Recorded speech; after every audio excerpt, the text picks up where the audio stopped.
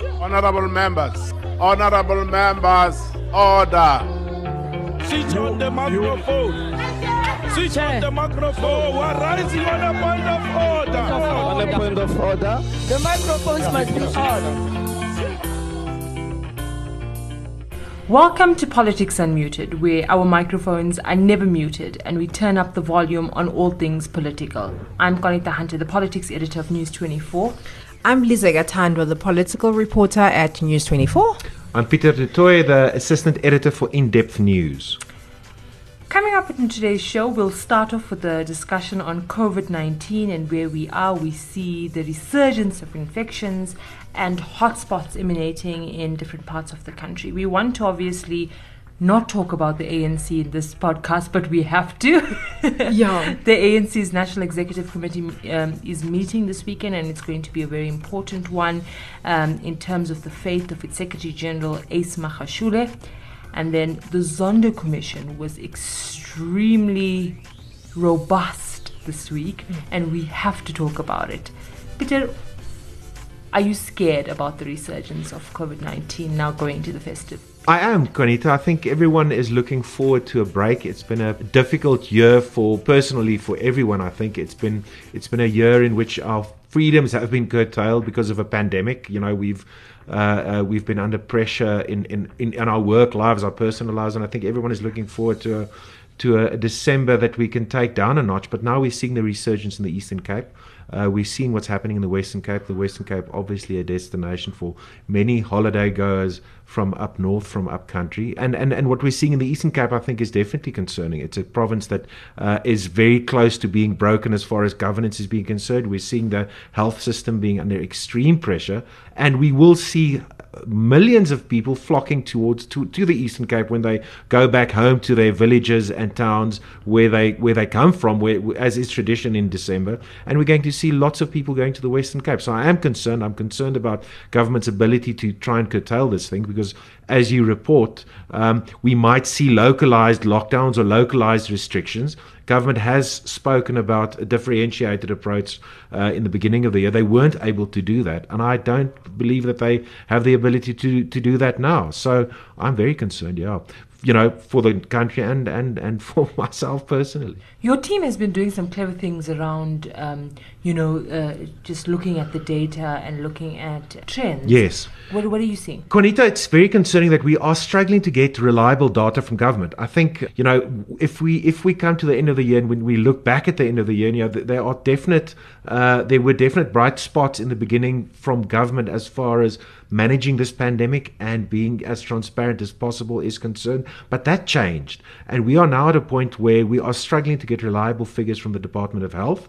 We are struggling to get reliable figures from the Gauteng Department of Health. But which the means Gauteng Health Department is a mess. Which means we don't we can't accurately say what's going on. Yeah. At News 24, our mission from the beginning of the pandemic was to report as accurately as possible as we can on the data. So we're not getting the data. So is Gauteng worse than the Eastern Cape? Is it worse than the Western Cape? We simply don't know.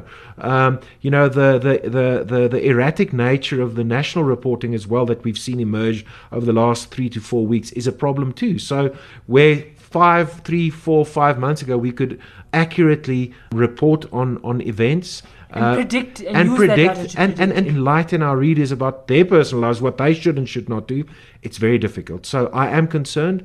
Transparency is an issue, and I hope that the Minister of Health and the new the new Ministerial Advisory Committee, which we have not seen, incidentally, steps up to the plate and talks to South Africans, because pretty soon everyone's going to disperse all over the country. Christmas might be one big super spreader event.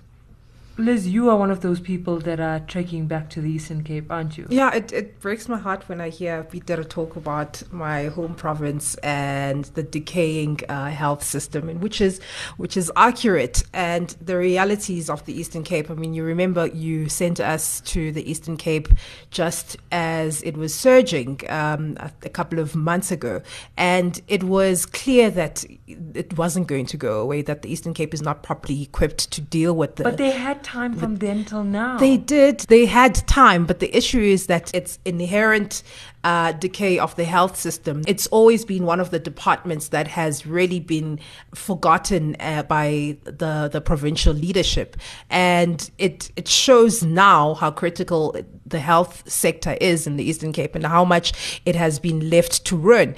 And unfortunately, we also have a province which is facing a drought. We have a province which is impoverished, and majority of the people there live in villages, are not Dependent on grants. Yes, dependent on grants, not well informed. So it pains me. I mean, I have been debating whether I should send my child back home during this time. It's really going to be quite a nightmare to hear about, because you hear about how many people are dying every day, and those people are very close to you, and I don't see anything changing anytime soon.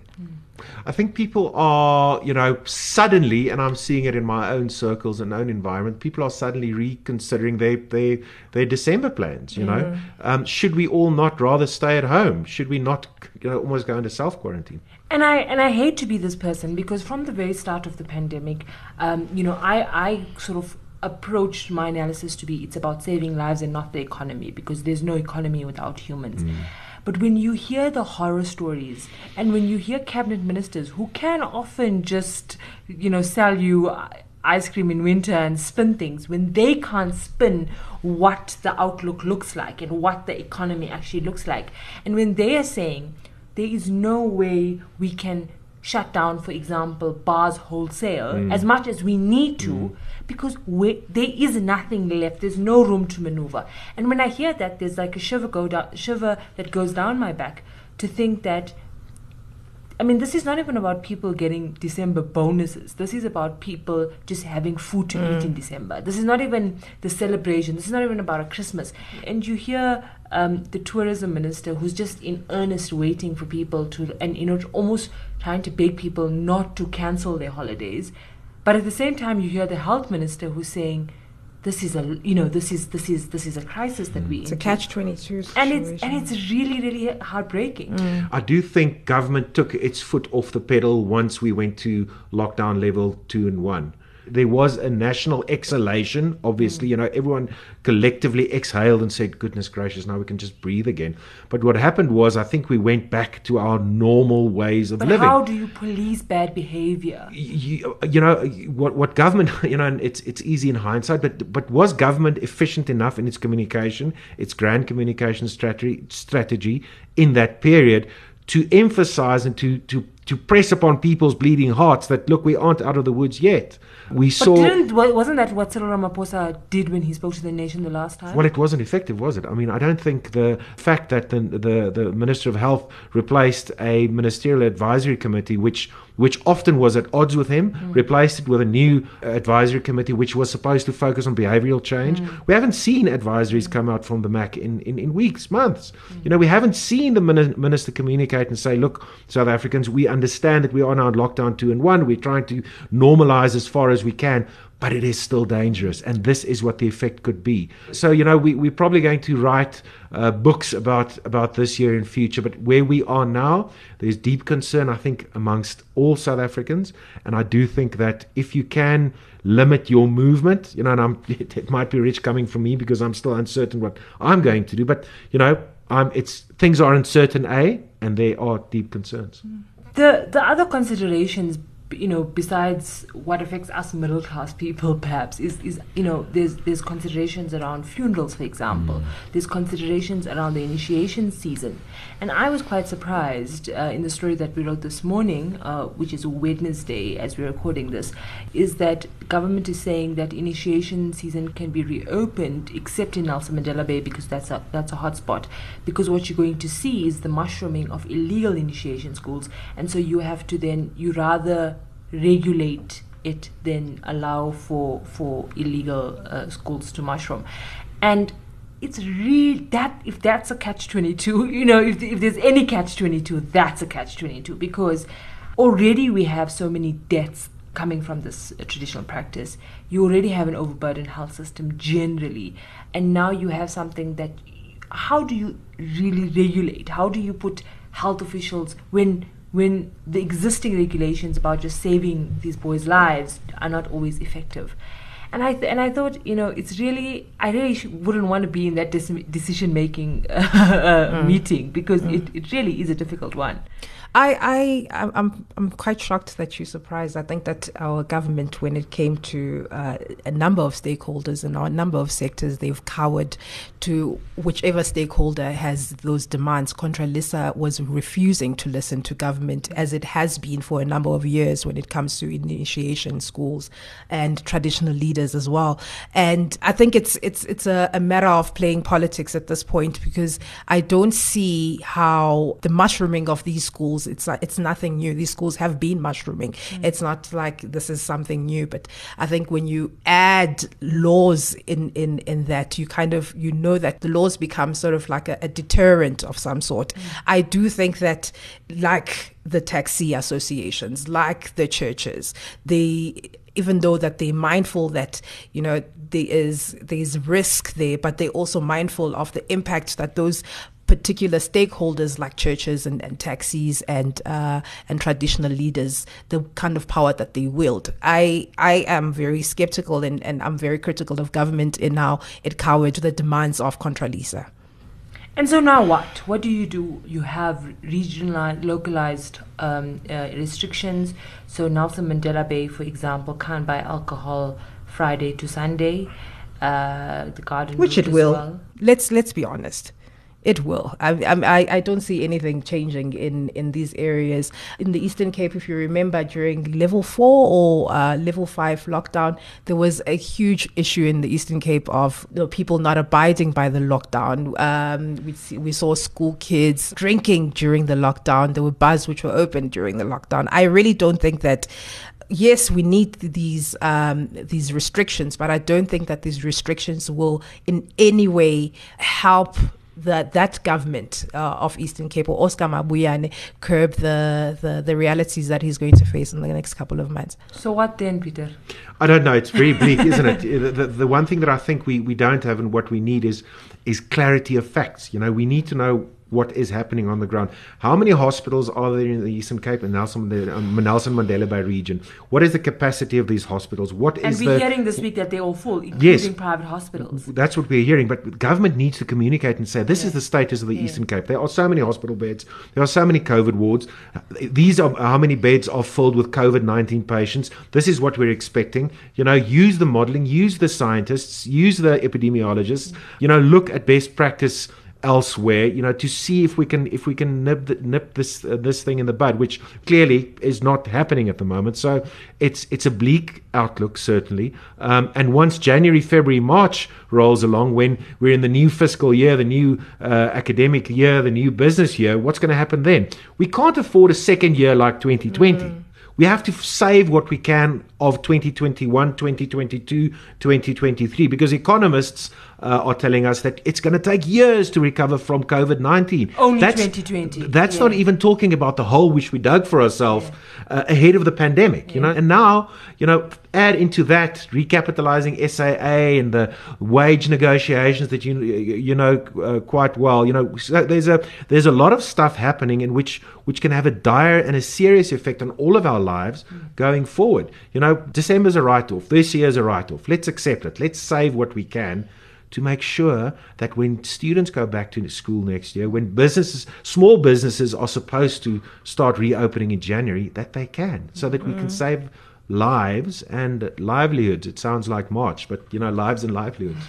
But I mean, the governing party should be focusing on this very serious issue and coming up with viable solutions. We know it will not. You would think that the NEC would be focused on this issue. That's not the case in the upcoming meeting this weekend. Liz, we know the National Executive Committee of the ANC is meeting, and it is going to focus on something very inward-looking, and that is, again, the debate around its step-aside policy. How tired are you of this?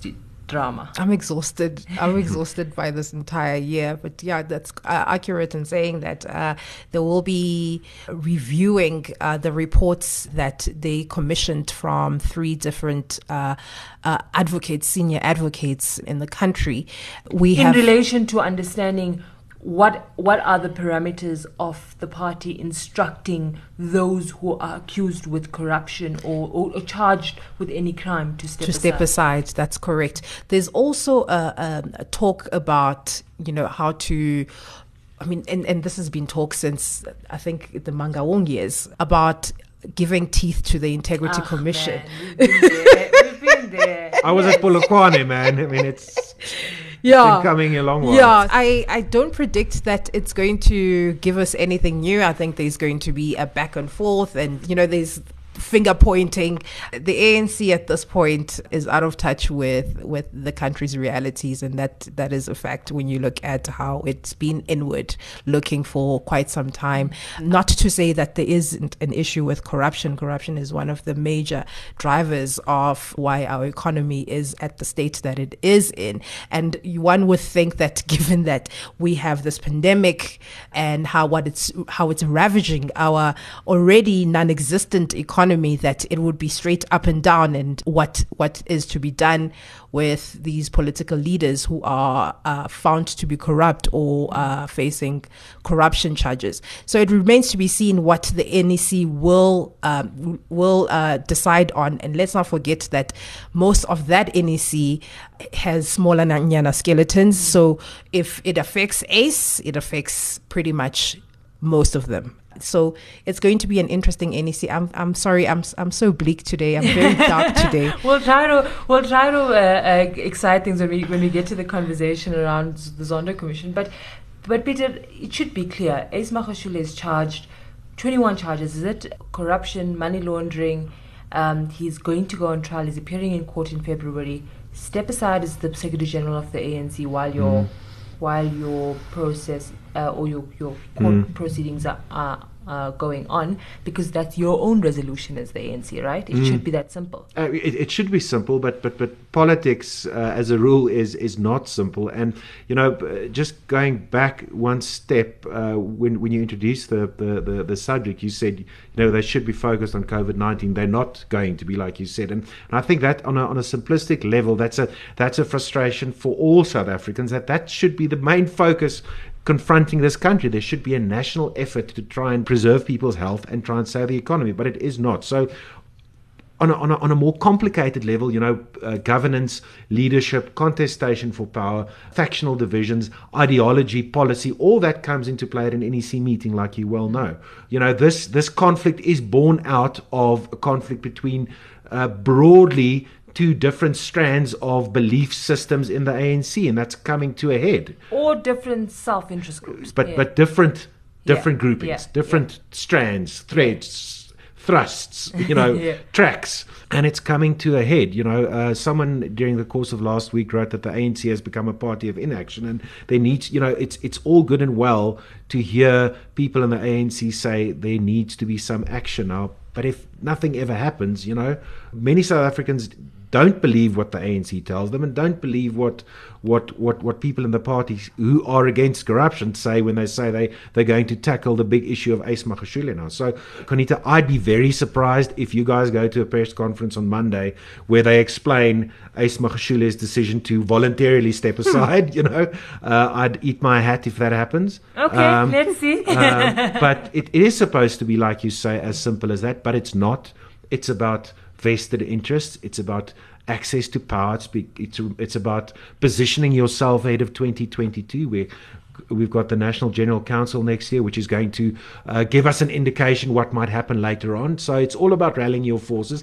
It's about the different sides sticking to their guns. Ace Magashule has been very resolute since 1994. When did he become chairperson in the Free State? 1996, if I'm not mistaken. I might be wrong. But he's been very strong and resolute in all his dealings since. So I don't have much hope for Ace Magashule doing the right thing. as per the ANC's own resolutions. So where we are at the moment is that the ANC NWC commissioned a report, the Tina Malindi report, which basically says voluntary suspension, right? Temporary suspension. But obviously it doesn't really explain what does that mean in terms of the nuts and bolts of it, because it works for Ace Magashule, who can be suspended from the party, but it doesn't work for Bongani Bongo, who is in Parliament earning a salary from Parliament, and there's no such thing as a temporary suspension in Parliament. You have to leave your job, not earn. Someone needs to replace you. Very good point. So what I want to ask you, Conita, do you think that the ANC, I mean, there's an ethics committee in Parliament which is supposed to regulate this. Yeah. You know, have they been beyond reproach when MPs, chairpersons have been implicated in instances of corruption, you know, taking it to the ethics committee? Yeah. You know, we all know the ethics committee is also made up proportionally of the different parties, but surely there are ways and means of doing that. But remember, say take Dina Pule, for example, the former Minister of Communication. There was still the moral high ground in Luthuli House for Gwede Mantashe to call Dina after she had found to be wanting by the Ethics Committee to say, go. You know, you can't be back on the list no matter how popular you are. And so you had that moral high ground. Luthuli House doesn't have that moral high ground. It's finger pointing everywhere. It's Magashule saying, but I don't serve in government, so what must I step aside from? Him effectively saying, if the ANC wants a person who's corrupt to lead me, then, you know, why are you guys wanting? This is our problem. And again, we have to listen when they talk. You know, I think Cyril Ramaphosa, the president, and his deputy David Mabuza have both said it on record that this NEC, the ANC must be given space. This NEC will decide. Once the NEC decides, even if it's inaction against Magashule, we need to take it as it is, that this is the ANC of Cyril Ramaphosa who's failing to take action against people who are severely implicated in corruption. I think that thing of empathizing with the deadlock that factionalism brings, I think what it does, it gives the ANC the benefit of the doubt somewhat. Yeah. Because this decision was taken in August, the 31st of August, you remember that. I don't want to, you know, sound like a broken record, but you're right about the deadlock. But someone somewhere needs to break it, and something is going to break. Yes. You know, Yes. there is no way you're going to clear up the situation or reach a point where everyone is going to be happy. You're going to have to understand that if you want your values to triumph or succeed, or if you want to create an organization which believes in value set A, B, or C, you know, and there are individuals in the party that does not conform to that, you know, you're going to have to make a decision somewhere. I mean, this inaction, you know, the party's going to muddle on through the next 5 years, the next decade perhaps, but it's just going to weaken and weaken and weaken. And you know, it's you know, when you speak to ANC people, it's sometimes so frustrating when they cling to this idea of a unified party, which it has not been for many years. You know, so if you want to break the deadlock, do it with conviction. But there's a clear lack of conviction amongst, you know, if you look at Cyril Ramaphosa, there's a lack of conviction, I would argue, in his inaction in his own party. We do know that, you know, the margin at Nasrec was slim. It's, you know, we understand all that. But what do you want to do with power? Yeah, you have it now. You have it. So what are you going to do with the authority, the executive authority, both as head of state and as leader of the party? What are you going to do with that? Yeah. Are you going to, you know, timidly and meekly keep carrying on NEC meeting after NEC meeting? Because, guys, you know, are we going to go back on Monday? Are you guys going to a press conference on Monday and, you know, listen to a press? When we sit here on Wednesday, you know? we're going to be like, same old. Exactly. Yeah. But I mean, without ending completely on a bleak note, there was a exciting moment, I think, but maybe exciting is not the right word to describe what happened on the Zondo Commission on Monday. Actually, quite bizarre. My job is also not to accept instructions from you, Advocate Mpofu. Do you have or do you not have evidence that the public protector was involved in state capture? Hang on. Chairperson, let me make it absolutely clear that I am not on trial. It is Advocate Mpofu's client who must come and testify what he did at SARS, not me. Okay, let's take point, Chairperson. I'm appealing to you whether I must answer questions in relation to the public protector and whether that's the scope you intended. let's pause. Let's pause. Do you, Pravin Gordhan, have any evidence that Mr. Moyane was meeting with the Hawks every day? I'm asking this for the fourth time. Let me then repeat for your benefit. What is the word you use, Peter? Dead catting. Dead catting. I love that word. So dead catting is what Boris Johnson does in the UK. Whenever he sits at a cabinet meeting and they're slamming him over Brexit, and his failure to enact Brexit, he comes up with something totally left field, and the argument goes that one of his political advisors always tells him, just throw a dead cat on the dinner table and people stop talking about whatever they were, and they're going to talk about their dead cat in the middle of the table. So what happened at Zondo Commission on Monday? And I think that's what happened with the Zondo Commission on Monday. I think it's very difficult for Dali Mpofu to go to the commission and take Tom Moyane as his client and try to whitewash Tom Moyane.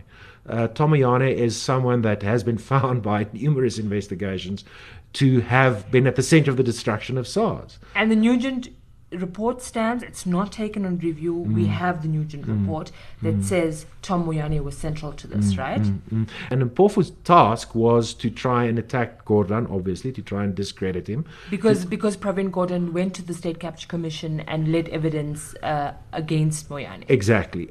So it was a day filled with drama. Obviously it was a clash of egos. You've got this big, flamboyant, flashy advocate, enjoying his moment on television as he always does. And then this intransigent minister who always also tries, also enjoys his moment in the spotlight, enjoys projecting himself like he did. But I think we got bogged down in side issues. I think we got bogged down in sideshows. The one thing that people seem to forget is that Gordhan and a number of other people connected to SARS have gone under oath, both in court and at the Zondo Commission, and we've never seen anything from Tom Moyane. He's never put anything under oath. He's never testified in front of the Nugent Commission. He hasn't gone to the Zondo Commission. He lets other people do the dirty work for him. So unless we see Tom Moyane appear in front of the Zondo Commission, the other testimony will stand.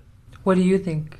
I agree that it will bogged down by the kind of banter or back and forth. No, not even banter, but the back and forth. Because it got serious at one point, right? And the tensions between the two men. But I was really disappointed by both men in how they handled themselves in the Zondo Commission. So Dali obviously felt that he needed to make Pravin a hostile witness, but I think that Pravin, the minister as well, kind of fueled that environment. I was disappointed in how he handled himself, even the way that he was communicating with the Deputy Chief Justice. To me, was quite disappointing. I'm not as well versed when it comes to the Nugent report. I do know that Tom Moyane is suspect, and he obviously the condition that he left SARS in, as opposed to what when he got into SARS. That's neither here nor there for me. For me, it was more about the two individuals and how they disrespected that commission. Yeah, because then at some point it's about, godlike complexes and you just a pharmacist, and it became all of that. It became all of these amazing Twitter sound bites, and not really going to the heart of the issue. And then you can also have, the reinventing of certain facts that are not true, really, just based on little tidbits that people hear and see on Twitter. But I do think that the Zondo Commission should not be allowed to degenerate like that. I think it has a very important role. I think it's racing against time. Looks like there's going to be an extension. But the DCJ should have taken charge. No, that's what I was going to ask you as we wrap up. What did you think? Was Zondo trying to just appease everyone? I think we should, first of all, I think let's give him as much credit as we can, because it is an enormous task just to get your head around all the testimony that he's heard up until now. To get your head around the phenomenon of state capture is a gargantuan task. So he was always up against it. But in this instance, as with when Jacob Zuma appeared in front of the commission last year in July, I think it was, he could have managed proceedings in a much tighter manner. Now, the exchange between Gordhan and Mpofu was supposed to happen within the scope, within a very limited scope. The parameters were set down last year. He set it down. but he allowed it to move beyond that scope. On you both know? sides. On both sides. Yeah. And he should have brought everyone back and said, look, these are the issues at hand. This is what we're supposed to talk about. Let's get back to the issues at hand. And that did not. And once it degenerates, 2 hours, 4 hours, 6 hours, those remarks that you referred to, then, it lost shape. We never spoke to the substance of the issues at hand. And this is where we are, where it's a Twitter popularity contest. That's all we have for you today. From all of us at Politics Unmuted, thanks for listening. This episode was recorded by Shante Schatz. The music was courtesy of Getty Images and Epidemic Sound. If you enjoy this episode, please subscribe or follow the hashtag Politics Unmuted.